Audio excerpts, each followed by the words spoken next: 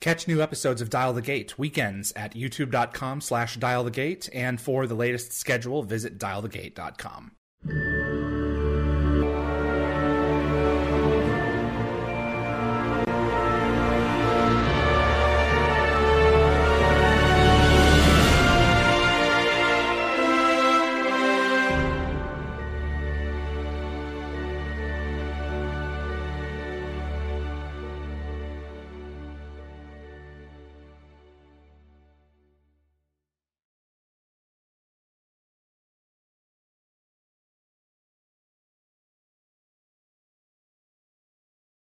Welcome, everyone, to episode 82 of Dial the Gate. My name is David Reed. Thank you for joining us on your Sunday. Or if you're time shifting and watching later, thank you for joining us. We have composer, the original feature film, Stargate, David Arnold, joining us this episode. And I do appreciate you tuning in. David is someone I have been a fan of as far back as, well, I saw Independence Day first. And he just the creativity of this man is boundless. So I have been wanting to have him on for a very long time, and I'm very pleased that he accepted. Before we get started with the show, if you like Stargate and you really want to see more content like this on YouTube, it would mean a great deal if you click the like button. It makes a difference with YouTube's algorithm and will definitely help the show grow its audience. Please also consider sharing this video with a Stargate friend. And if you want to get notified about future episodes, click the subscribe icon. Giving the bell icon a click will notify you the moment a new video drops, and you'll get my notifications of any last-minute guest changes.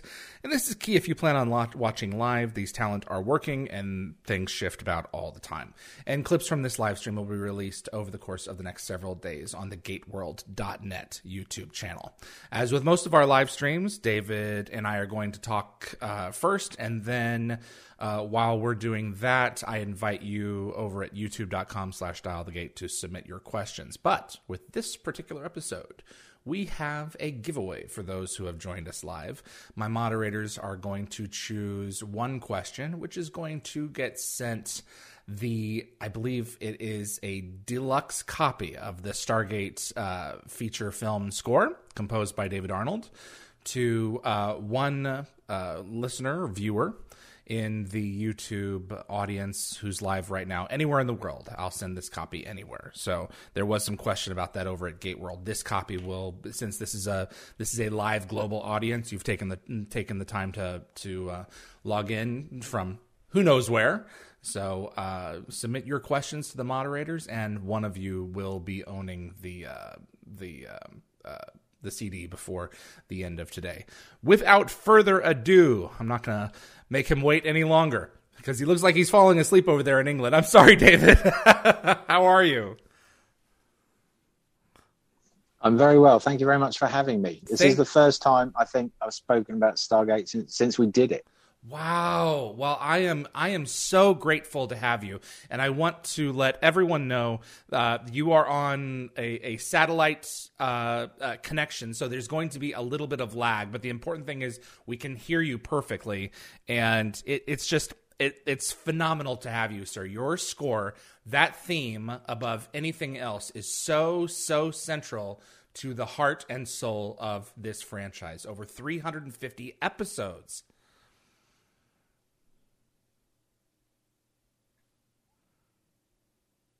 It's insane. It's crazy. I mean, the thing is, I love theme tunes, right? I love them. And I love them because if they're done properly and they're done well, the entire world of what you're about to see is presented to you. You know, you listen to it, and somehow it's like a giant shop window. You know, it's got all the things that you're kind of interested and intrigued by, and it somehow encapsulates everything about what the show could be, should be, and essentially actually finally is. And I always, whenever I can, I always start with a theme, you know, because it's like the films that I've done, the TV shows that I've done, they've all got big themes. You know, you can play them and you know what they are. And I love doing that, but also I think it's really important to identify it, and the fact that there are lots of different themes and sub-themes in Stargate, but the fact that the central big one, the one that belongs to the movie, has succeeded in the TV show as well. And I know it's been sort of changed about a little bit, and that's fine because it's a different medium and we're telling a slightly different story. But what was really interesting was that they asked me, I think someone asked me to do, what was the Stargate show that came out after? Was it Atlantis? SG-1? Was it Atlantis? Yes, it was the spinoff. It was Atlantis. I got a call about the music for Atlantis, and I said, I'd love to, do a theme for it. They called you? Write something new. Yeah. Okay. I seem to remember this is a while back. Okay. Or did I ask about it? Anyway, something happened along the lines was that I would have to kind of demo for it, with everyone else. And I thought, I'm not sure if I really want to do that with Stargate. So I sort of withdrew at that point. But the actual SG-1 show obviously was hugely successful. And it's it's joyous to still have your thumbprint on it a little bit. I know the guys that did the show, the music, did such a brilliant job, and they kind of captured the spirit of the film music, certainly the score, the little inclinations and the harmonic things, and the approach felt like it had its presence, in the score as well. So that's always nice when stylistically you feel like this is strong enough to continue. Because a lot of times when you do a TV show, they go, let's take it somewhere else. Right. But it does seem to have kind of inextricably linked itself to it, which as a composer is kind of like your greatest dream, that you do something which becomes the music for something which you love. I am a huge music connoisseur, but I don't have the library of terminology where I can say, leitmotif this and, that such and such. Yeah, no, you don't. But you when don't need all that. in watching what Joel Goldsmith did for the series, it was so crystal clear the reverence that existed for the work that you created in the movie. Because the villain Ra in the feature film was transformed into the Goa'uld for the TV series, and every once in a while, this not setting the principal Stargate theme aside, we would hear just little reminders in the flow of the soundtrack, of who these villains were throughout the show. Whenever the Goa'uld were used, there was such a reverence paid towards the work that you had done in establishing those initial building blocks in the feature film. What was, for all intents and purposes, a popcorn, edge of your seat, thrill ride adventure for a feature film, transformed into a legacy that's lasted 17 seasons on television, and God knows what else next. Yeah, and it's something that you have zero control over. What was really interesting about Stargate from the outset was that no one knew what it was. Like, no one knew what it was going to be. And I think expectations for it were actually quite low. It was an unknown quantity. It was a medium budget. It wasn't a huge budget. Roland made the most of it. And there was plenty of other brilliantly creative people adding to the kind of DNA of the look and the feel of the project. And it went through a few changes. There were some different editors came on. They tried some different cuts. They shot different bits and pieces. But I was on it for a long time. And I think I was on it for a long time because I was naive. It was like my first sort of major feature film. And I just thought I had to be there. And every time they made a change, I would have to rewrite the score. So I was writing some scenes 12, 13, 14 times. Oh, my God. Which is ridiculous because I didn't know that. Well, why don't you just wait till you finish that bit and then I'll do that bit? But I didn't know, so I was writing reams and reams and reams of music, to fit the latest cut. You know, that's naivety. You know, it's like that's inexperience. So no one really knew what it was going to be, and it was only when it started, you know, doing well and chiming, I think, with the sci-fi aficionados, you know, people who appreciated the kind of thing that it was, and the honesty that was involved in it. You know, I mean, I think if there's one thing you can say for Stargate is that it doesn't pretend to be anything other than what it is. You know, it has no pretensions to really anything other than being what it is. And I loved the honesty of it, you know, and Roland was always very excited. And I think you can tell, you know, Dean, Devlin and Roland were, very, very into the idea right from the early days, and their enthusiasm is infectious. And for me, being offered the opportunity to do something in a film like that, I thought I would have to wait, you know, 20 years before I got a crack at something of that scale, because in a way, sci-fi is a genre which allows you to do anything. You know, you can do it almost because your responsibility to truth and reality is different, because what we're looking at isn't truth and it's not reality, you know, but it has its own truth and its own story, and you've got to be honest with it. You know, you've got to engage with it in an honest way. And I, for that reason, was devoted to try and be honest with it, you know, and feel in a way musically what Roland was doing visually. And the fact that you had all these images, you know, it's like this is, you know, pyramids and you know the travel through the Stargate and the, you know, Ra being, you know, just the idea for a start, you know, what if Roland's big things are what ifs.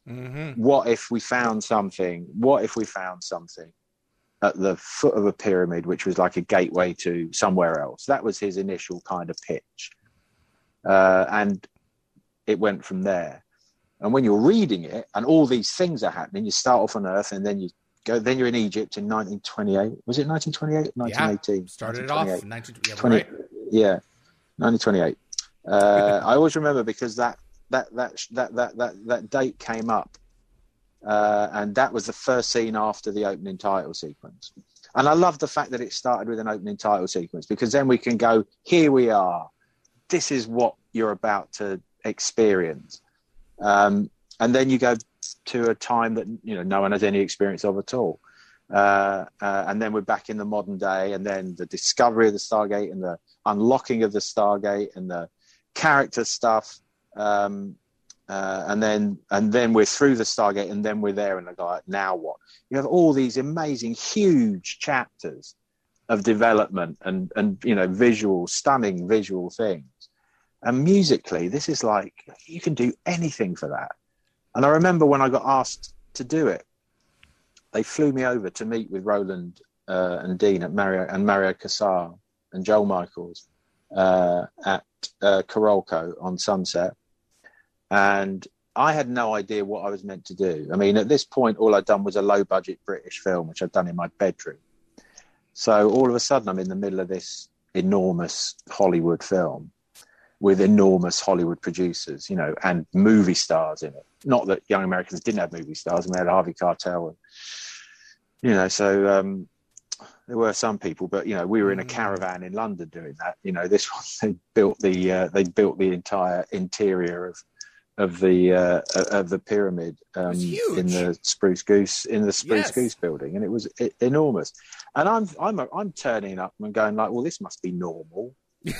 This must be normal. all this stuff, and because I'd never done it before, and I was just thinking, this is a gift. You know, this is a gift for music. And I said to Roland Dean in the room, we were talking about it, and I think they basically wanted to get an idea about what I thought of it. And I said, well, look, musically, I said, the only thing I can really say, which is understandable and in very simplistic terms, is that it's like Lawrence of Arabia meets Star Wars musically. That's what I would say I would attempt. Yes, you know, absolutely. There is a kind of exoticism to it. There is a sense of adventure. There is a sense of otherworldliness. There's a sense of daring do. There is a sense of regret. There is an honest, simple love story. There is action. But the whole thing is like thematically driven. And so you're always anchored in a very musical world. And it went from there, really. They sent me home. And then 2 weeks later, I got asked to do it. Wow. How long? You know what? Let's park this for a minute. I want to go back further. Okay. What made you fall in what scores, what film scores, what compositions made you fall in love with this art form that made you say, you know what, I want to do this for the rest of my life, if God willing I'm able? When I was 7 or 8 years old, I was at the cinema, I think for the first time, I can't remember, but I saw You Only Live Twice, Disney's Jungle Book, and Oliver, the musical, the Lionel Bart musical. Now, each of those films completely different. Each of those films absolutely and totally identifiable by the music alone. Each of those films visually stunning, character design, voicing, the spirit of it, you know, the emotional core, the sense of loss, the sense of adventure in You Only Live Twice, you know, the heroic story of James Bond, you know, the tragedy of Baloo dying in the fight with Shere Khan, but he's not dead. You know, the Bill Sykes, you know, trying to beat Nancy to death and being hung, and these kids being, you know, effectively, you know, socially abused, Traumatized, yeah. You know, really, really, I mean, big things, and all that stuff properly went in. It properly went in, and it was in those days when you left the cinema, you could buy the soundtrack album from the foyer of the cinema. Wow! And it was vinyl. It was vinyl, and you would get a program as well. So the studio would make a very lovely program, and you could buy. It was displayed on the as you went out of the cinema, the vinyl album, soundtrack album, and a booklet, and you'd buy them. And so we bought them. We bought You Only Live Twice. We bought the Jungle Book, and we bought Oliver. I've still got them. I've still got the program for the Jungle Book, and that went on the record player a lot. And you replay the thing in your mind. I know it's a cliche, but you know, I do it with my kids. You know, I put on film music and I say, "What do you think's happening here?" And everyone gets excited. You know, I was teaching my daughter how to ride a bike. Yeah. First time without stabilizers, and she didn't want to do it. She was scared, so I queued up the flying music from E.T. You know, and with my phone, and I ran alongside her, playing it at full pelt, and all of a sudden, off she went because she'd seen the film. You know, it's like it has a real effect on people. It's extraordinary. Correct. And so it had an effect on me, and I wanted to be a part of the thing that made the noise, that made me feel like that. It's as simple as that. And when I got into like the band, school orchestra, you're making a noise, you're shifting the air. You're in a room with, you know, like 50, 60 other people in a band with an orchestra, with an audience, and the baton comes down and you start the piece and it goes bang, and it fills you with everything that music does, and then it projects it outwards, and you get something back from it. And it really is like, it is a bit like flying. And I wanted to be a part of the thing that made me feel like that. Wow. I mean, I think everyone wants to be a rock star at some point, you know, but for a couple of years, yeah, of course you do. Right. But, you know, I learned very early on that I would never get to say thank you, Wembley, good night, and became a bit more realistic about what I was good at and what I wasn't good at. Well, lucky for all of us, you know, you followed through on what you knew you were supposed to do. So what was it that made them seek you out for this film? I'm looking at some of these shorts that you did. Young Americans Play Dead, The Follower. Yeah, you wouldn't have seen any of them. They were student movies. Yeah. They weren't broadcast. Right. They were just done in a college. I mean, you put them on a credit because it looks like you've done more, I mean, I did them. Right. I mean, I learned how to do the job by doing student movies, but they weren't broadcast. So they wouldn't have seen them. So the Young Americans was the only one. Got it. The connection was that the Young Americans had quite a lot of producers involved. The financing came from different places. And part of the financing came from Canal Plus in France. And the Mark, I think, I can't remember his second name. We didn't see him much, but he was involved. Okay. Now, he was the one who was setting up with Carolco in Hollywood to make a Hollywood filmmaking arm of Canal Plus. He took The Young Americans when we finished it and asked Mario Cassara if he'd look at it. Mario was interested in seeing it because he was interested in new talent. God bless him. And so Danny and I, the director, Danny Cannon, got on a plane with a copy of The Young Americans in our suitcase. And we flew to Los Angeles and we hired a car and we drove to Mario Cassara's house. And we roll up to the entrance and there's security guards and there's Dobermans and you're in the Hollywood Hills and it's like it is like you're in the movies, especially if I've never been there before, so it was like, okay. And you go in the front entrance and there are artifacts. There is like Charlie Chaplin's cane. There might have been the first Bible. I don't know, but it was like full of all that sort of stuff, stuff that's impossible to buy. All of Jerry Goldsmith's batons that he'd used for the movies that he'd done with, I think the Rambo ones and the First Blood. All of those, I think, in a little crisscross shape, set in a case on the wall. The Chaplin stuff. And he took the movie off us, and of course he's got a cinema at his home. So he goes off to see it. He puts us in a room to wait because we're not going to watch it with him. And in this room, there are pinball machines all the way around the room based on the films that he's done and the cinema gross of what they took. So, wow. Hundreds and hundreds of millions of dollars. And he comes out and he really likes it. He really liked it. I think he especially liked Danny as a director. I think that's why the Judge Dredd thing came about. So we just had a quick word with Mario. We said goodbye. I flew home. Then Mark had spoken to Roland and Dean because Canal Plus were producing Stargate with Carolco. I think it was their first big co-production. And I'd got on all right with Mark, and he liked the music, and he played them a piece of music from that score called Christian's Requiem, which you can look it up if you want. It's pretty grand. It's big. I mean, it was a small film, but it was a moment in the film where I could kind of be quite, cinematic. It was a funeral sequence, and it was supposed to be quite terse and tearing and hugely dramatic. So I go completely for it, in this cue. And it's got choir in it, and it's big, and it's a big melody, and it's moving, hopefully.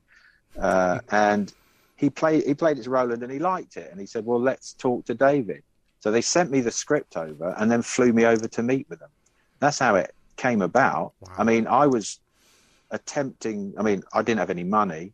I was applying for, I was doing work like digging up holes in roads and working in warehouses while I was doing student films.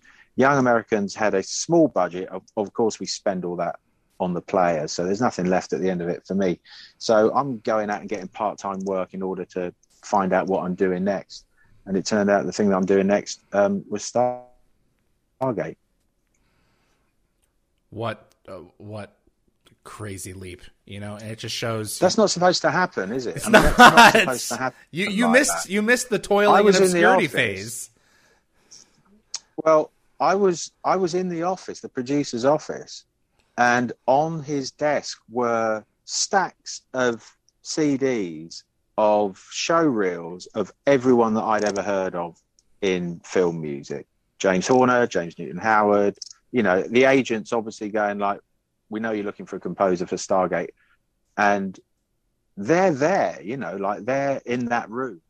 And I had this one cue and this one film.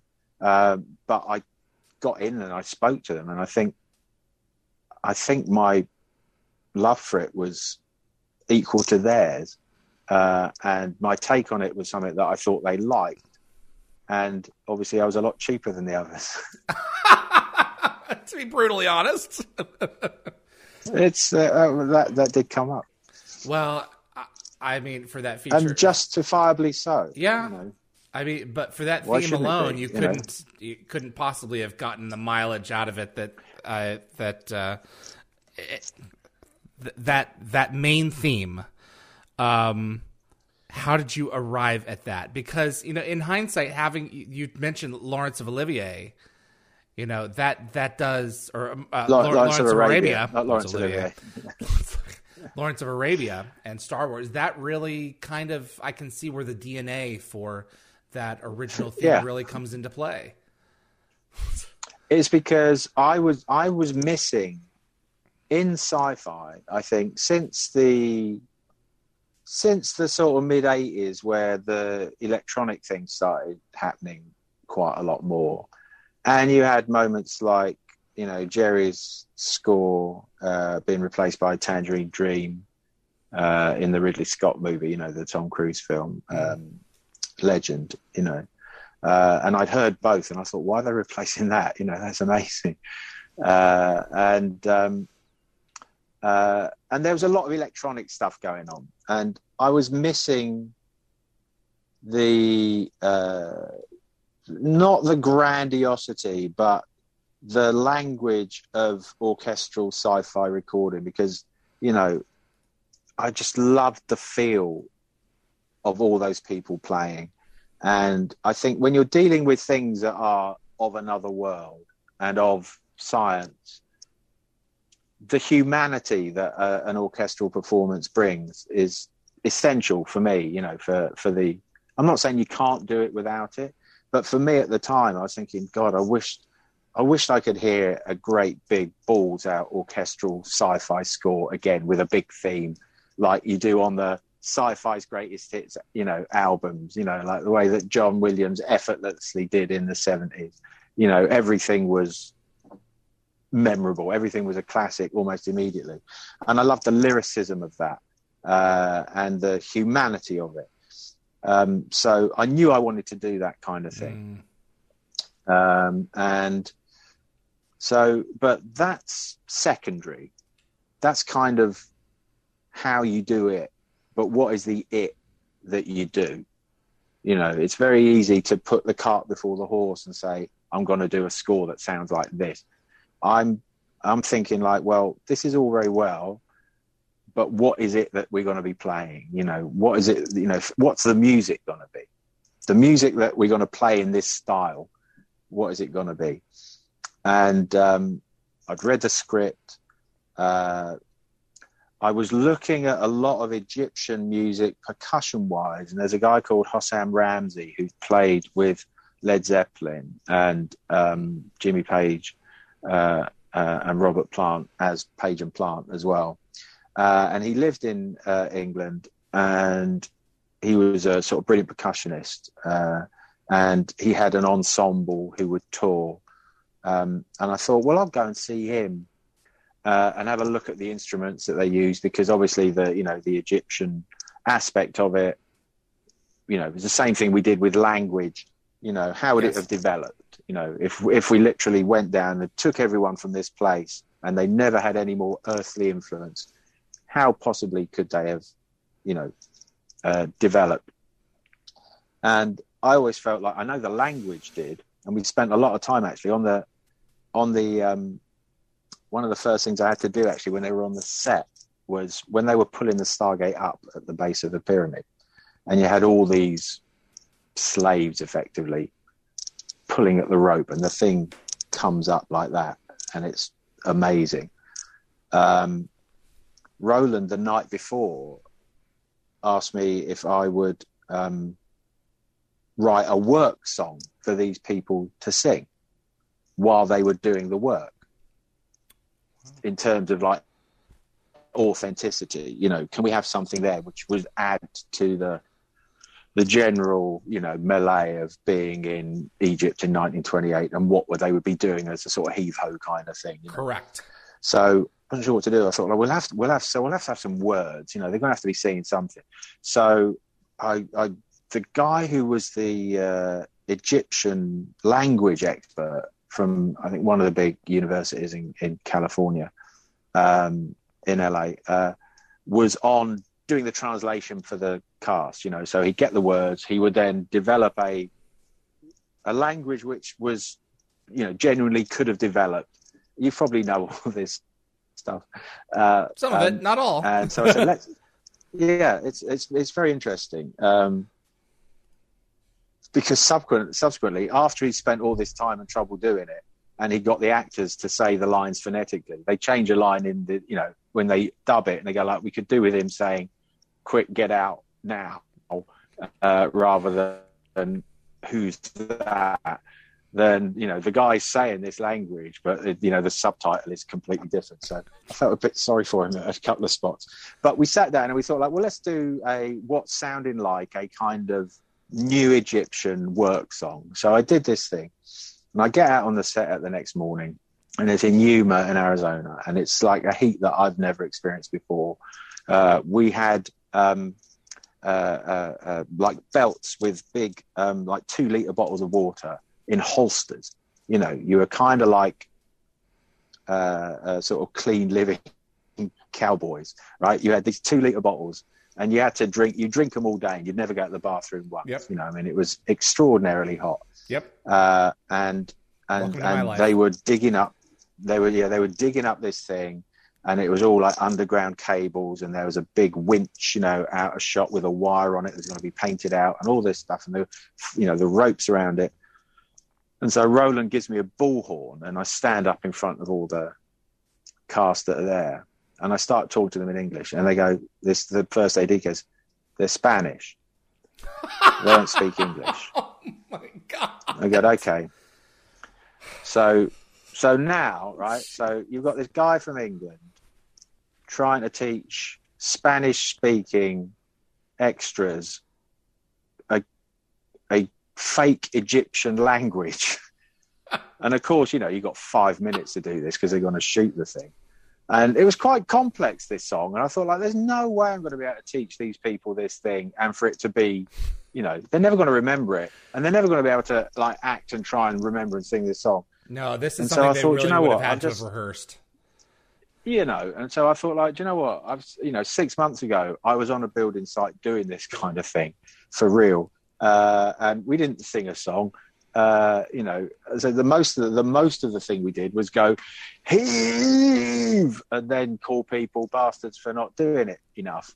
So I thought, let's just have them go in heave, and that was much more authentic. And I think that's what ended up being in the movie. But that was a morning where I thought, like, this is one of the most ridiculous situations I've ever been in my entire life. That would have been interesting. There's all these people looking at me going, like, I don't know what he's saying. Well, and raising the Stargate from the ground is one of the key moments in that entire film, because it provides the clarity of how enormous this discovery is.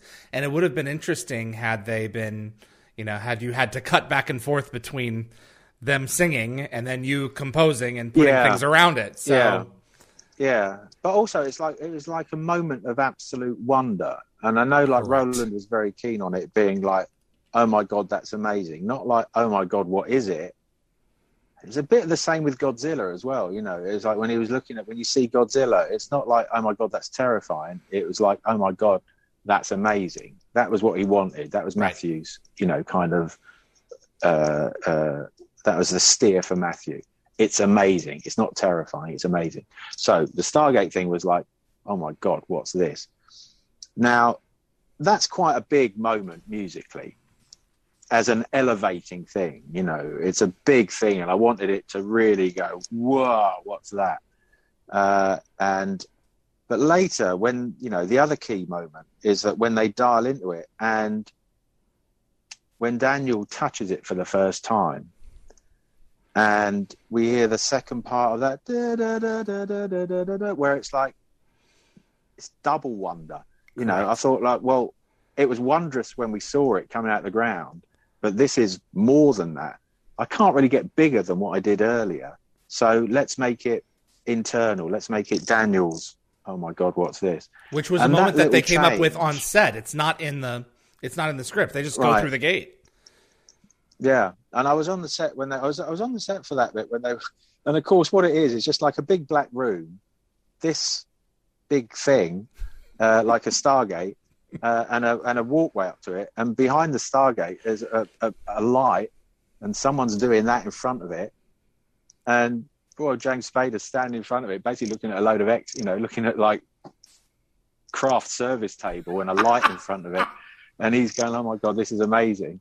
And then he just walks into it, you know, and grabs a red vine and off he goes and does it again. The magic of filmmaking, you know. And then I saw it and it was like, whoa, that's, you know, that's been stolen so many times, that idea, you know, like the look of it and the feel of it, the water, you know, they did the thing with the spinning water.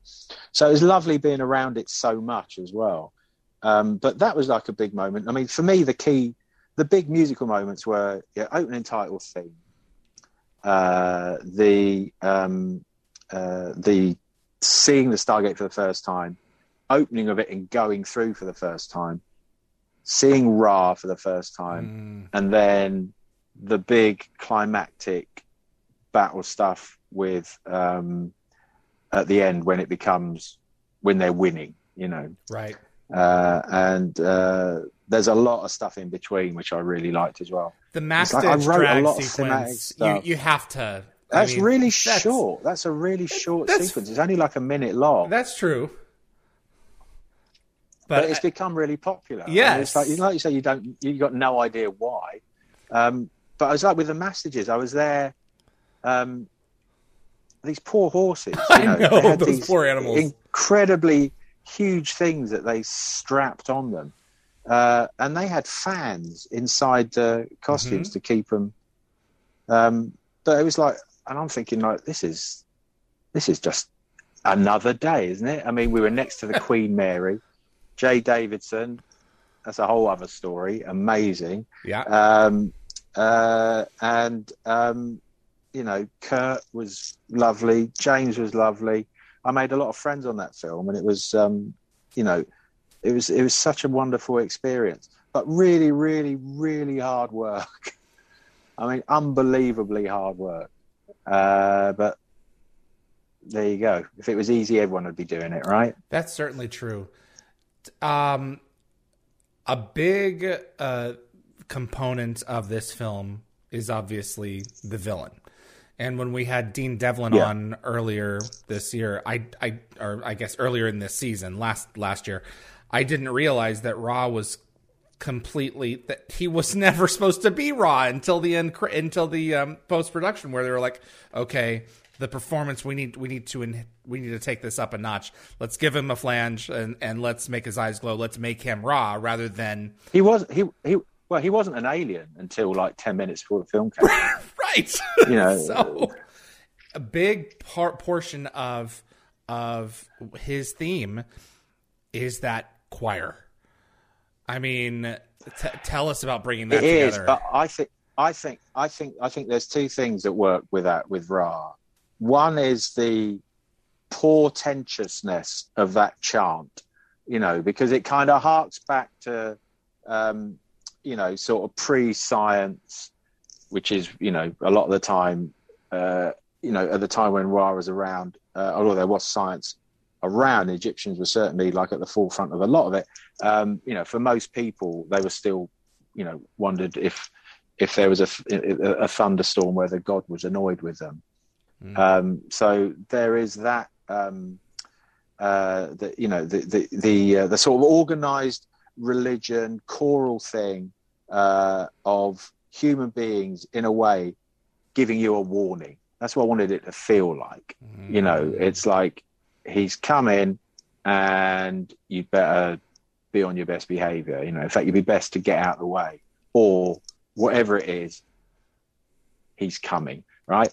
So you had that, which is the grand aspect of it. And when you look at the entrance, it's so theatrical. It is so grand that you can't ignore the scale and the size of it. But for me, the real heart of it, the truth of it, was that horrible, mewling, greasy violin thing, which just made you kind of, yeah. Exactly. It was like sets you on edge. So sneaky and awful. Yeah, it's horrible. That was the real danger. The rest of it is showmanship. But it's like when he gets close to you, you realise, well, he's not a physical threat in terms of his size. He's not like a giant monster. Sometimes you get these things now and it's like, got massive horns or, big eyes and CGI kind of creature. It's a very slight young man. But he can do all this stuff, and it's what he represents. And it's what he represents that's terrifying. And what he represents is psychological, really, more than anything. And when they get through the movie, and they're moving towards the end and they realise that he has to be a bit more than that, I suppose, maybe because of the genre, maybe they felt that the character as itself wasn't landing in a way that was a big enough villain, maybe. Then his eyes glowed and he does. He was doing these horrible things as well. Correct. Before he had power, but he was never revealed. He was never revealed.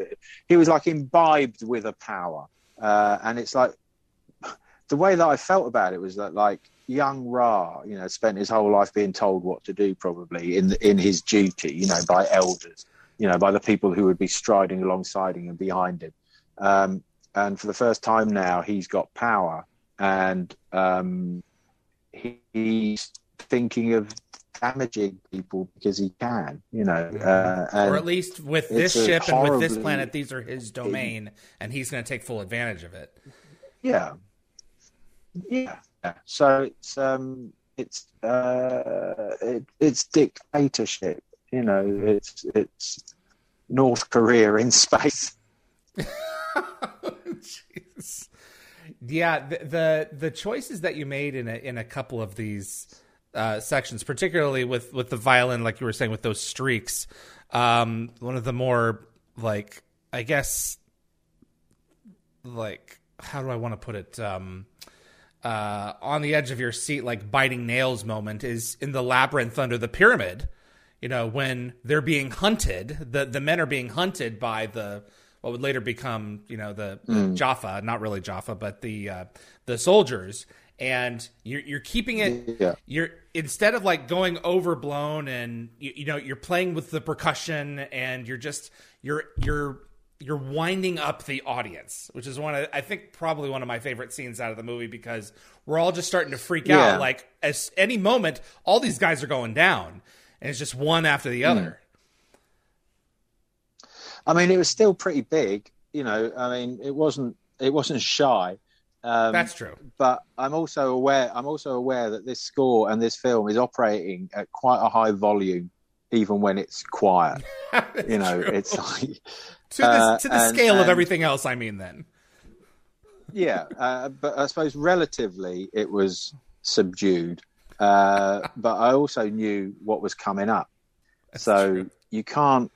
When you've got something which is a little more internal and tense, you can't be going like balls out, because otherwise where do you go when you've got these other monstrous, enormous things start happening? When you have 6,000 people running down a hill, oh my God, then you've got to have somewhere to go, you know. So you have to save some of it. Yeah, exactly. Yeah. That's fair. The success of the film surprised you? Did it blow you away? I know Dean was blown away. I think everyone was pleasantly surprised. I really liked it, and I really liked what I did for it. And for me, that's the only success that I can hope for, because that's the only thing I've got any control over. The only thing I can control is am I doing something that I like with people that I like? Right. And have I managed to do the job that I wanted to do? And I think the answer to all those was yes. So I went home, I was exhausted, but happy with what we did. Dean had the disadvantage of not knowing what he was going to hear. You know, I'd played him. This was a day, but this was a time before you had samples and everything. It was quite early days. So I mocked up a few things for Dean to hear, like the main theme, the Ra march, the scene with Kurt Russell in his bedroom at the start of the movie before he gets visited with a picture of his son. Those things I think are important, because if we don't get those bits right, you can be jumping up and down and making loads of noise as much as you like. But if the things that matter to the cast, to the character, you don't represent them, then you're lost, and you're basically ignoring a big part of why he does the things that he does. So those, I think I played him like those three things, and that was about it. Roland, I don't think heard much at all. And wow, I expected them to be right by your side. This is surprising to hear. Yeah, well, you know what? There's a lot going on in post-production. Okay. Not only is the effect, but there's also the involvement, the relatively late involvement of MGM in the distribution part of it.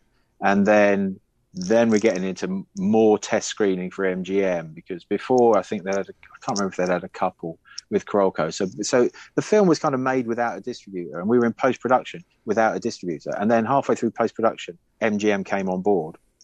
And then, of course, they got their input. So that's when things started to, let's look at this again. We're going to look at this again. We think we might change this. That might go that way. So from that point on, everyone was at full pelt. We were on the running machine, going at full speed, so we didn't fall over flat on our faces. Right. And I think they just didn't think about the music as much, or maybe they just trusted me. I got no idea. Okay. But in those days, you wouldn't have that much played to you. You just wouldn't. You've all seen the little film clip of John Williams playing ET music to Steven Spielberg. Right. That probably would have been it until they get on the stage to record it. You're like, well, I've heard the themes. I like the themes. I know what it's doing. That's where we were with Roland and Dean. But, there's a lot of music in that film, and they hadn't heard really any of it. So we got to the studio and got the orchestra in, and I was absolutely petrified. Absolutely petrified. It was the biggest thing I'd ever done, obviously. How many pieces were in the orchestra? A lot of expectation. I think it was 85. Not huge, but big. Crapping my pants, man. And it was yeah. Well, I think I might have done, but I was there realizing that I had no idea what it was really going to sound like either. Because now you can do an awful lot with samples to sort of realize where you're going to get to. Correct. So, do you know what I said? Roland and Dean, they were just sitting there looking at each other, going like, "If this isn't any good, we're sort of stuck, because there's no time to do it again. Yeah, there's no money to do it again." And it would have been a 3-month job to do it again properly, because it just would have been. So I thought, like, I'm just going to start with the opening title. So they don't have to worry about picture. They don't have to worry about dialogue. They can sit there and think, is this our movie? And they played it. And obviously the difference between hearing an orchestra perform it and having a kind of poor synthesizer mock-up of it, all of a sudden it's like, okay. And when that finished, I think Dean might have been crying, I don't know, but he was relieved. Everyone was relieved, and from that point on it was just about getting best performances. But up to that point, it was one of the most terrifying moments of my entire life, I think. But bloody hell, it sounded amazing in that room. It sounded so amazing in that room. And, you know, I told them to go into the room and listen to the orchestra playing it. It's so huge. And I thought, you're never going to hear it like this ever again. When you do the dub and there's explosions and everything. But, you know, this opening title sequence, there was hardly any sound on it. It was just music. And it was like, bang, there's your movie. And they go, thanks very much. And we're off. We were off to the races at that point.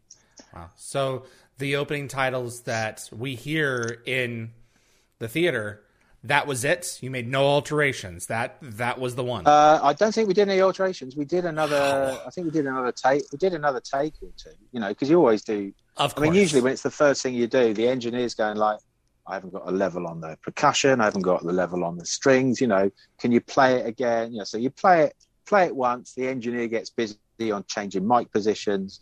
Go out, have a discussion with Nick, the conductor, about, can we have the woodwind a bit louder here? The violins at that point, you know, let them play more to the bridge.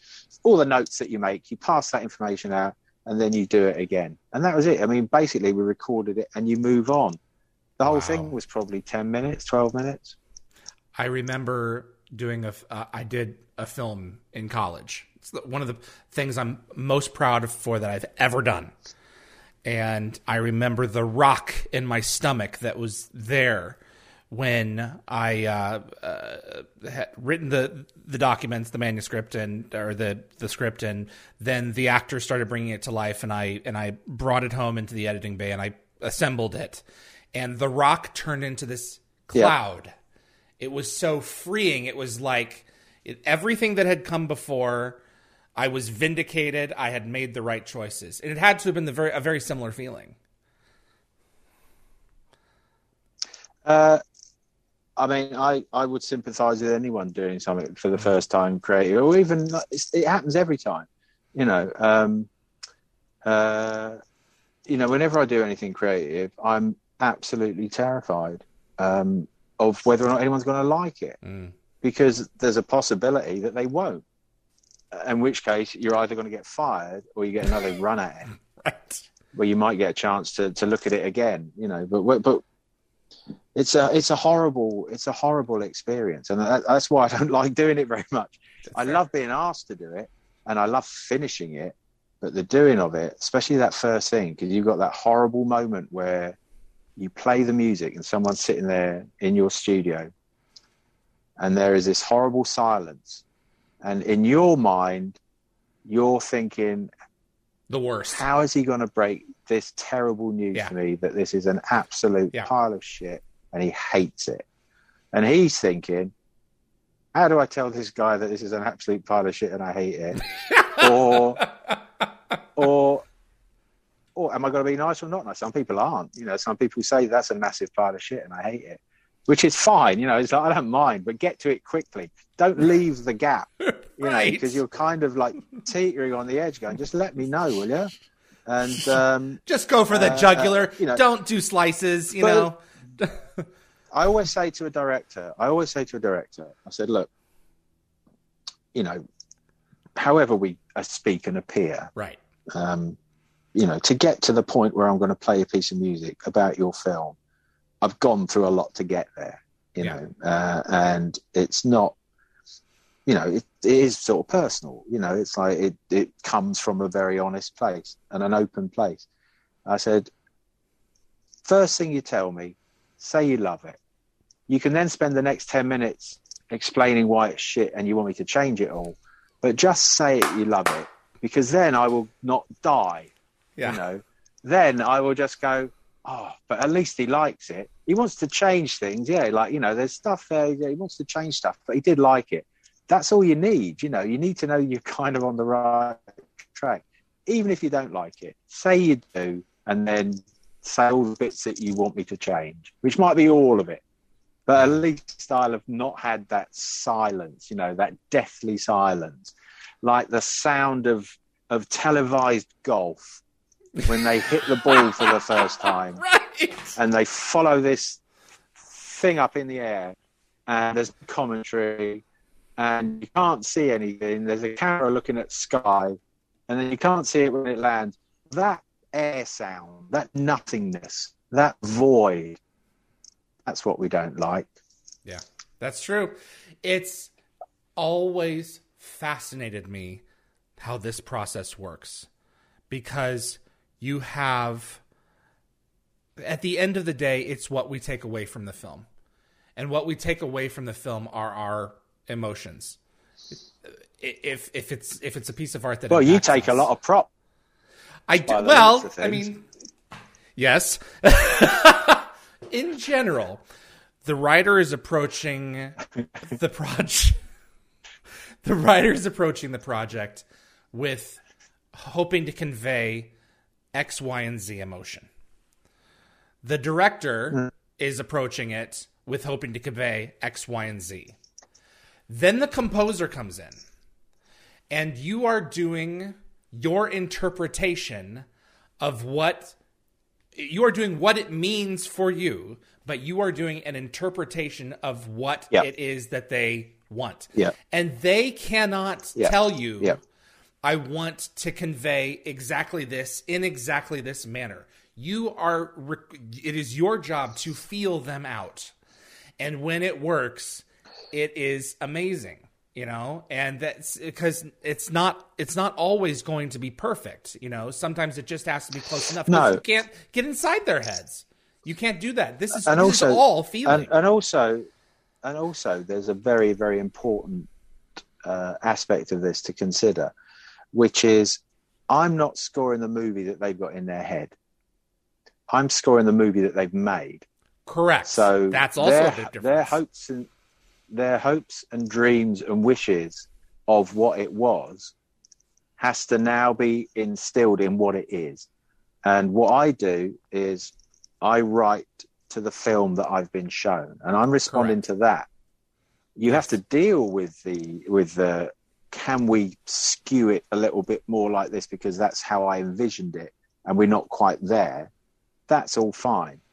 But I can't be scoring a film that's in someone's head and not on the screen. And that's one of the first things that I'll say is that your film doesn't do what you're asking me to do. And I don't want to look like we're trying to, sledgehammer ideas into things that aren't there. Because if the score starts telling you how to feel, an audience is going to go like, no, we're going to feel it. They see through it immediately. It's like, hold on, that's like someone pushing you, or like grabbing your hand and going, look over there. There are ways of doing these things, but most of the time, I have to say, in my experience, there's been a really wonderful correlation between the director's vision and the film that he's made, and I've been lucky in that regard. But there have been moments where that hasn't happened, and everyone's just got to be realistic about it. That's one of the things that I hate about that. I mean, I love the horror genre, but I mean, so often in these films, the music is telling you how you are supposed to feel, and it's like you said, it's pushing you, it's shoving you into these corners where it's trying to scare you to death, with these loud bursts of sound, instead of reaching your hand out and saying, "Come with me, let's go this way. Let me see. Let's see what I have to show you." It's a bit like scenes in films where children are in danger. It's a very easy way to get people riled up in a way, and to have the kind of silence, bang, is a great way of getting people shocked. I don't find it scary. I don't find it any more scary than someone dropping a dustbin outside my back door. You just think, what the fuck is that? It's not scary necessarily. It's just a visceral thing that happens. But anyway, we're off topic. No, but and then this all leads to only the next film, which just happens to be one of the biggest, blockbusters ever in the history of cinema. Independence Day. Yeah, I thought, well, this is normal. Right. It must be, mustn't it? Jeez, this must be normal. People just come from nowhere and you get two films like that in a row. It turned out it wasn't. No, absolutely. That's an interesting lesson to learn. How's that? I mean, tell us that journey. I've never been there. I'd never been to Hollywood. I didn't know what was you know, I mean, I knew about films and everything, but I didn't know, you know, then you realize that there are people who work as composers' assistants, who do all sorts of things. You know, I thought it would be, if I'm lucky, I get an advert, you know, I get a commercial. I might get a commercial or two.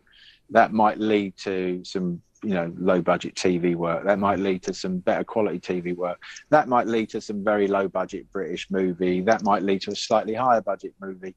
In 15 years, I might get a film like Stargate. That's what I was expecting. That's what logically happens, you know. And I realize it's a story that it happened in the way that it happened. And it doesn't happen very often, you know, when you speak to other people, it doesn't. But, you know, I think when things are right, they're right. And if you're lucky, you know, they say, was it luck? Yeah. Luck will get you in the door, but it won't keep you in the room. That's certainly true. Absolutely. Yeah. Dean had said how it was just nothing had come together so fast and it moved so as smoothly as Independence Day had. And it resulted in, I mean, it was Jurassic Park and Independence Day are really the reasons that I became film fans, you know, and that's largely attributed to you. There is a moment in that movie, and I have to be a fanboy for a moment here. Mommy's sleeping when after the first lady dies, and that piece of music that just fades out, and then July 4th. You know, I'm getting goosebumps just thinking about it. It is so good, man. Yeah. Well, I'm just looking at, you know, I mean, I'm just looking at the truth of what's in front of me, you know, and I mean, part of that, in a way, it's a bit like comedy scoring emotional moments, isn't it? You've got to know when to stop. Yeah. You've got to know where the beats are, you know, you've got to go where the rhythm of that is. And you lead to that point and you let Bill's performance happen, you know, and you let that devastating sentence be delivered. And then you're taking everyone's hands and we're walking away from it. You know, we have to turn our back on it, knowing that it's happened, and we have to lead them somewhere else because that's what we have to do. Right. And it's only a 15-second thing, you know, 10-second thing, but it's all important. Yeah, absolutely. If you get those bits wrong, then the big bits won't be convincing anyone. I was so, to jump ahead, I was so surprised when I'm watching Good Omens and I see that you did the music. I remember the trailers for it coming out. I was like, well, this looks interesting. You know, I've heard about the book and everything else. It's like, and then this absolute, like, something out of absolute insanity. The music could have been, it sounds like it could have been written by someone in an asylum, just someone just completely Looney Tunes. That had to have been just, you know, a crazy experience. It was, I think this is no offense to anyone else, but I think it probably was the most fun I've ever had, actual fun. And that was because Neil Gaiman and Doug McKinnon, who directed every episode, basically said, you can sort of do anything you want. The weirder, the better. The more out there, the better. The oddest things you can think of. And it was. I mean, that thing is chock-a-block full of very strange things. Mm-hmm. Just look at the title sequence. You know, it's crazy. Well, that's the most coherent. You know, I got so many other sort of weird instruments, and we played, you know, some of it was like folk music, some of it was like heavy metal, some of it was like church music, some of it was sort of cinematic, some of it was electronic, but it all had to feel like it belonged in this world, and the world that they created was coming out there, that everything worked.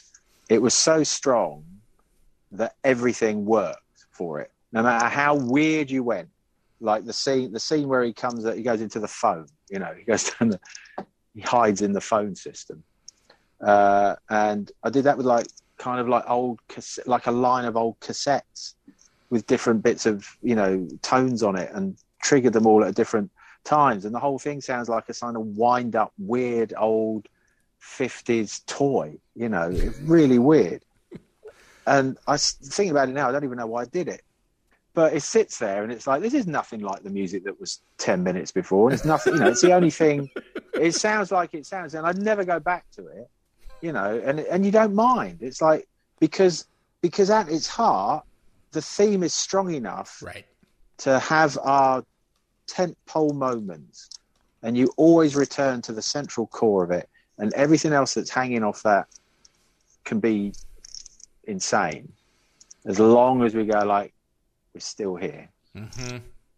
Absolutely. I'm very glad you liked it. I love doing it. It's so radical, and anyone who's out there, if you want something fun to watch and interesting, with chock full of British humor, Good Omens is a great miniseries for you. It was not the direction that I was expecting, but yeah, it's great stuff. David, any other of your scores that you really recommend that we go out and listen to that you're particularly proud of? God.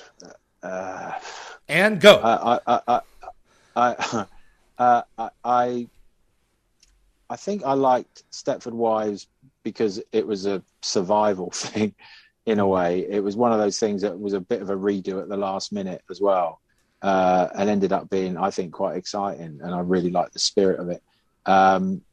Meaningfulness, I think, a lesser known film, The Amazing Grace, about slavery, about the British politician who was key in ending the British interest in the slave trade.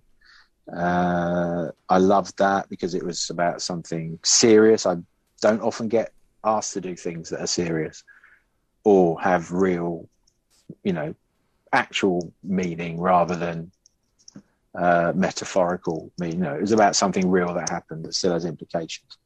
Now, I really like that. I liked Paul, the movie with Simon Pegg and Nick Frost. The Alien.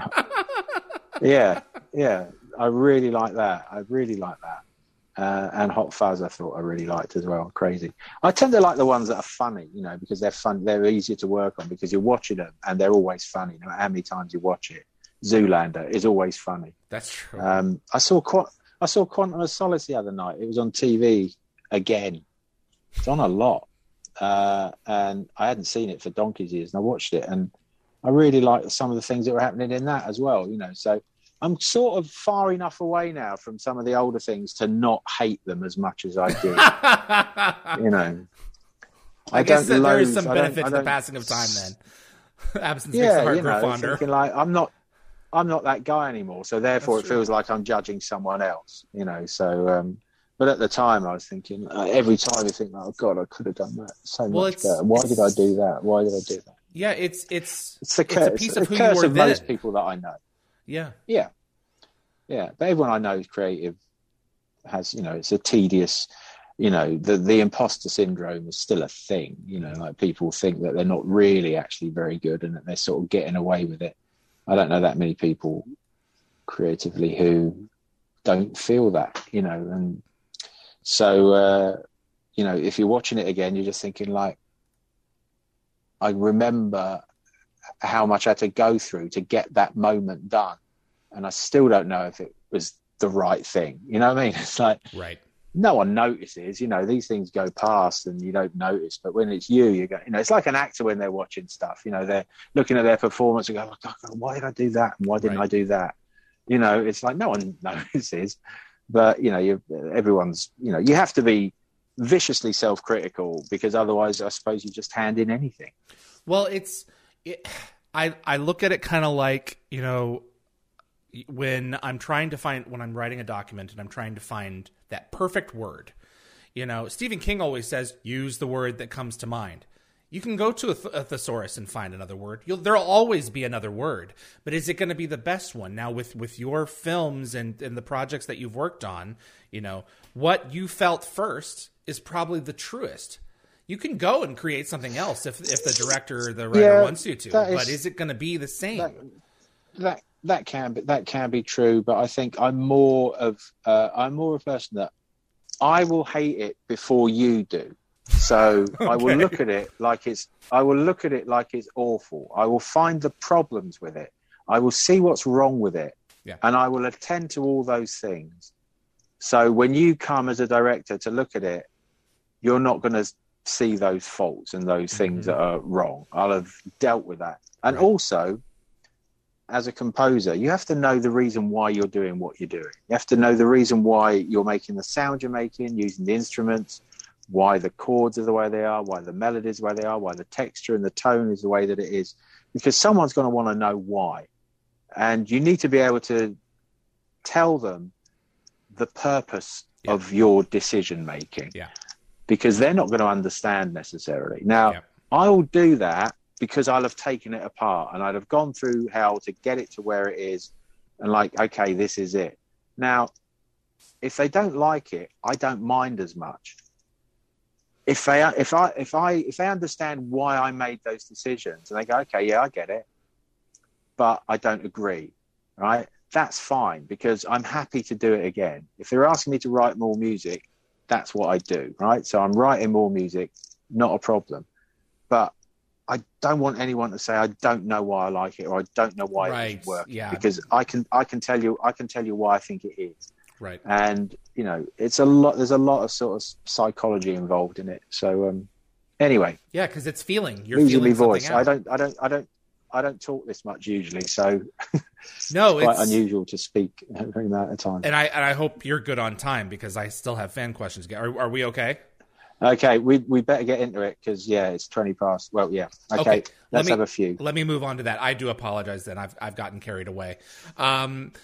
Teresa MC, have you ever listened to another famous theme like Star Wars or others and thought I could have written something better?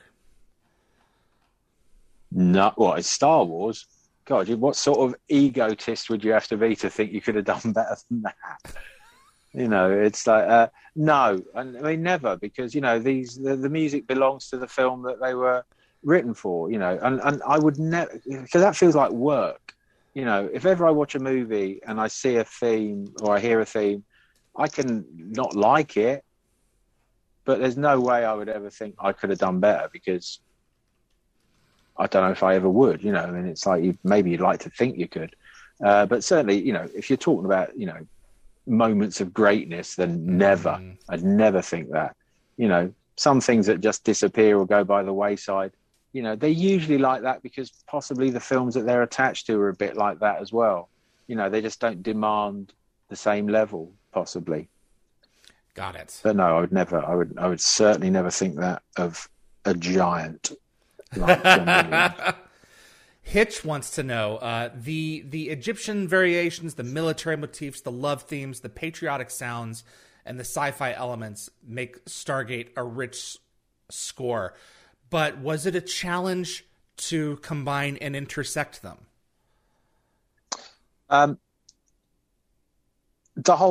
Every time you score a movie, it's a challenge of so many different things. I mean, Stargate was a movie that had many levels and textures and colors and tones. So as long as I kept the DNA of it the same, then it would support all these different approaches. You know, I mean, the core thematic material can be played on anything and it will work, you know, and that's true of any theme that is working as a piece of music. You can arrange it in lots of different ways. You're not surprised when you see a big military thing happening on the screen to hear the music reflect that militaristic aspect. You're not surprised when you see people dressed in Egyptian clothing, speaking in a foreign language, to hear music which evokes that kind of thing. So if the picture's there supporting it, that's the only reason the music's there doing what it's doing. It would be weird if I decided to do all that stuff and we weren't seeing it or we weren't there. But even then, sometimes there's a case for doing that, you know, where you actually do ignore the actual on-the-nose details of what's on the screen and you go for something different. But with Stargate, it's pretty much on the screen was what I went with. There wasn't that much else going on other than what you're seeing. Do you know what I mean? That's fair. Yeah. I don't think there are any hidden messages. That's certainly true. Like you said, it doesn't try to be anything that it's not.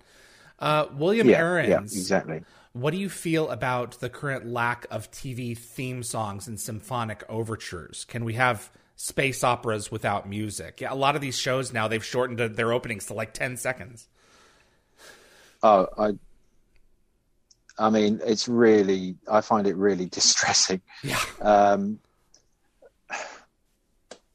If these people ever went to like a film music or a TV music concert of the music that they are putting on their shows, they'd be in and out in 5 minutes. This is true. Do you know what I mean? It's like, I mean, you know, composers want to do something which is identifiable. And I think a lot of them are brilliant things, but what it is, it's an audio ident. You know what I mean? It's not a theme tune and it's not a title sequence. It's an audio ident. It's like an advert. And interestingly, psychologically, it parks itself in the part of the brain which is to do with recognition of something else. It doesn't land as music. It lands as an identifier for something else, which is why doesn't make you think of a song, doesn't make you think of music, it makes you think of McDonald's. Right. You know, there's a psychological reason for that happening. And I know that everyone's terrified of people losing attention for watching a 30-second opening title sequence. And yet then you've got Good Omens, which has got a 40-second opening title sequence. And it was Amazon's biggest show. Yep. Exactly. You know, I think it was their biggest original show. Mm-hmm. It does all that stuff, and it's the sort of stuff that then people sort of come back to and want more of. And it's a big part of the storytelling toolkit that we've got. And I think it feels like it's a sort of a lack of courage, and B, a lack of creative thinking to think that we daren't have an opening title sequence. Because we're worried that our audience are too stupid to stick with it. I mean, for all I know, that might be true. How depressing is that? Not with this audience. Let me tell you, you've got over 100 people listening to you right now who are hanging on every word. I mean? And you know, I mean, Stargate is a show as well, which celebrates the idea of of your title sequence. You know, I mean, I grew up listening to them. I'm more worried about in 20 years' time when people are going to be making shows and writing music for shows where their inspiration is, da-da, you know. And that's it. It's like it's a fairly low bar in that regard. But I realise that people have reasons for doing it. I would fight against it if I was involved. You know, I mean, all the TV stuff that I've done is at least partially orchestral. True. And it's a big tune, you know, everything. And that's the only way I would do it. Last question for you, sir, and then I'm going to let you go. Thank you very much. Thank you. Our Radev. Not in a sarcastic way, but thank you for having me. Oh, this has been tremendous, David, completely. Our Radev, what is the best piece of advice another musician has ever given you?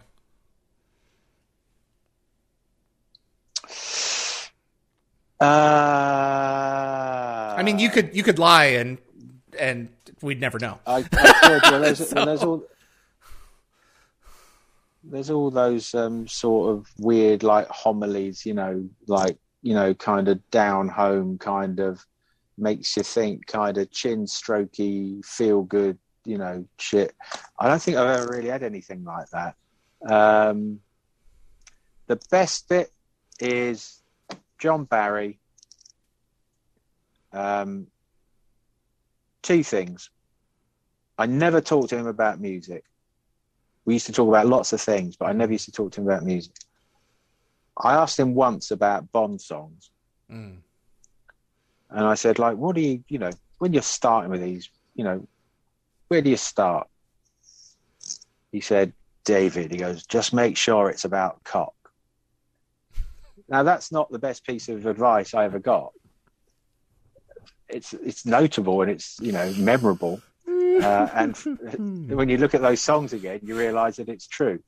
But the other piece of advice that, you know, again, is a huge truism, especially for John. He said, play the theme, play the theme, play the theme. And when you look at John Barry movies, every chance you get, the theme is there, which is why when you go to a music evening of John Barry theme tunes, you know every single one.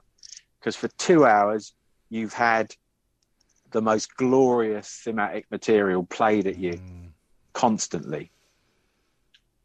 And no one minds. And no one's complained. And no one's going like, can it be different? It's like, I want to hear that again and again and again. And he does. He kind of keeps giving it to you. And all of a sudden, you are full of this music. And you're full of the movie, the emotional core of the movie. Play the theme, play the theme, play the theme. That's my favourite bit of advice. Wow, David, this has been fantastic, and I'd love to plant a seed in your head. We are moving into we're 6 months old now, and we're wanting to. I'm going to start doing commentaries with the movies and of the shows, and I would love to have you back just to sit and listen through the film to all of your pieces. This would be something that would be pre-recorded, and I'd love to have you back for that, to have you discuss and articulate everything as the show moves. That would be slightly possibly torturous, but I'll give it a go. Just think about it, sir. And again, thank you. I will think about it. Thank you for this wonderful opportunity. I'm going to go ahead and wrap up the show, and you do your thing. If anyone wants questions that we didn't get to tonight, if you want to stick them on Twitter and point them in my direction, I'll see if I can get to them over the next few days. If they have, they might not have. You might have had the 3 and that was it. Everyone's going like, I don't know what's this guy. I felt a little bad not checking in with you because I did pass a few up, but you are at David G. Arnold, correct? Yep, David G. Arnold. That's me. Thank you, sir. And thank you on Twitter. Thank you so much for your time. And I look forward to speaking with you again. Well, thank you very much. I haven't talked about Stargate, I think, since I've done it, if I'm being perfectly honest. And so to be able to go back and reconsider all those things, there are so many stories, some of which I really can't say in public. But so many amazing things. It was a real baptism of fire, and it has a very huge part of my heart. And I think my enthusiasm for it is in the music, and it's still there. I haven't changed my mind about it. I love it. Correct. And we love you for it. Thank you, David, for your time. Thank you very much. Be well. All righty. Bye-bye, Thank sir. you very much. See you soon, hopefully. Absolutely. David Arnold, composer for Stargate, the movie. I have always been a sucker for music. There are plenty of people who watch, and they're like, music? I didn't hear any music. I'm like, well, okay then. You have no soul. All right. Our winner, chosen by the moderators for the deluxe soundtrack, is Hitch, who asked the question about combining the disparate elements of music into one cohesive soundtrack. The expanded edition movie soundtrack is yours, Hitch. Please email me at dialthegateshow@gmail.com, and we will get that over to you. Anyone out there listening, if you are not Hitch, do not email about the soundtrack, because I know who you are. I have ways of finding out on YouTube, so it all tracks back. This was terrific, and we've got a few questions submitted for me, so I wanted to go over them real quick. Michael B., in the first episode where they meet Daniel and Captain Carter discovers the dialing device, she makes a MacGyver reference. But I've seen a different version where she doesn't make that reference. I am curious which version was first and who thought of making the MacGyver reference in the first place. So the reference appears in the original cut for Children of the Gods, going back to Showtime. The final cut has had it extracted. So I'm assuming that it was Jonathan Glassner's idea. I may be completely wrong. One way or another, Brad thought that it was distracting or some other thing 14, 15 years later, so he had it removed. So there's two different versions of that out there. Teresa, do you have enemy ship models in your collection? Gould, Mothership, Wraith, Ori. There's the Hatak right there. We got Atlantis. We got Destiny. Yeah. I'm looking to acquire other pieces. I'm wanting a full-scale replicator. I've seen them on Etsy and a couple of other places. Some of them are like half scale. I really want the replicator that's seen in Nemesis in the box. There's two different kinds. You have the long spider leg ones that were really introduced in Nemesis, and then by around season 5 in Enemies, they had the smaller ones as well, and that's the one that you see in Menace in the box. And I'm trying to, I would love to put that replicator back there because the long spider leg ones, they wouldn't fit on the shelf. I want to add a replicator. I want to add, I can't think of it right now. Oh, an O'Neill class Asgard ship as well. I want to get an Asgard ship back there, but I haven't come across them yet. And hopefully I'll be getting a ZPM back there at some point, courtesy of a certain props website, but we'll see what's happening for that. Are you planning to purchase any SGA custom Funkos if you can find them? If I can find them, I would not mind owning a set of the core team at the very least. I've seen some really, really cool ones out there. These custom fan pieces are just extraordinary. I know that Suan Braun has one of Hathor, and it is just so cool. I know I think that was Daniel Jackson, not the character, but the artist. He's on the web as well, making a lot of these things. They're just extremely cool. Zombie Dude 25 to the mods. I've been watching these amazing interviews for a while. You need to tell David to check out the game Pulsar. He will love it. Much thanks. I will do that. I'm a big Elite Dangerous game player. If there's anyone out there who flies, I fly on Thursday nights. If you want to join a wing, we can do that too. That's a terrific game, but I will check out Pulsar as well. That's all that we've got for this episode. Dial the Gate is brought to you each and every week for free, and we do appreciate you watching. But if you want to support the show further, buy yourself some of our themed swag. We're now offering t-shirts, tank tops, sweatshirts, and hoodies for all ages in a variety of sizes and colors at Redbubble. Checkout is fast and easy, and you can even use your Amazon or PayPal account. Just visit dialthegate.redbubble.com, and thank you for your support. If you've enjoyed this episode, do me a favor and click the like button. It makes a difference with the algorithm. Share this with a Stargate friend, and if you want to see more content like this, subscribe. If you hit the bell icon, you'll get notified of new videos as soon as they drop. Makeup Maestro, Todd Masters, is going to be joining us at the top of the hour in 26 minutes. We're going to have a conversation about prosthetics and about the alien creatures that have been designed for Stargate. He's going to be a fascinating discussion. My name is David Reed for Dial the Gate. I really appreciate you tuning in. We'll see you on the other side. Dial the Gate is hosted and executive produced by David Reed. The producer is Darren Sumner. Co-produced by Linda Fury. The composer is Neil Acree. Animations by Bryce Orrs.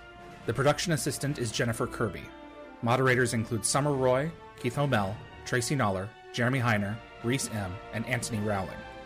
Logo design by Deborah J. Bell. Additional effects by Thomas Tots, with contributions by model makers Chris Baker, Stephen Barr, Kevin Zabo, and Tom Paris. The archivists are Linda Fury, Zachary Adams, and Fred Eric Marcoux.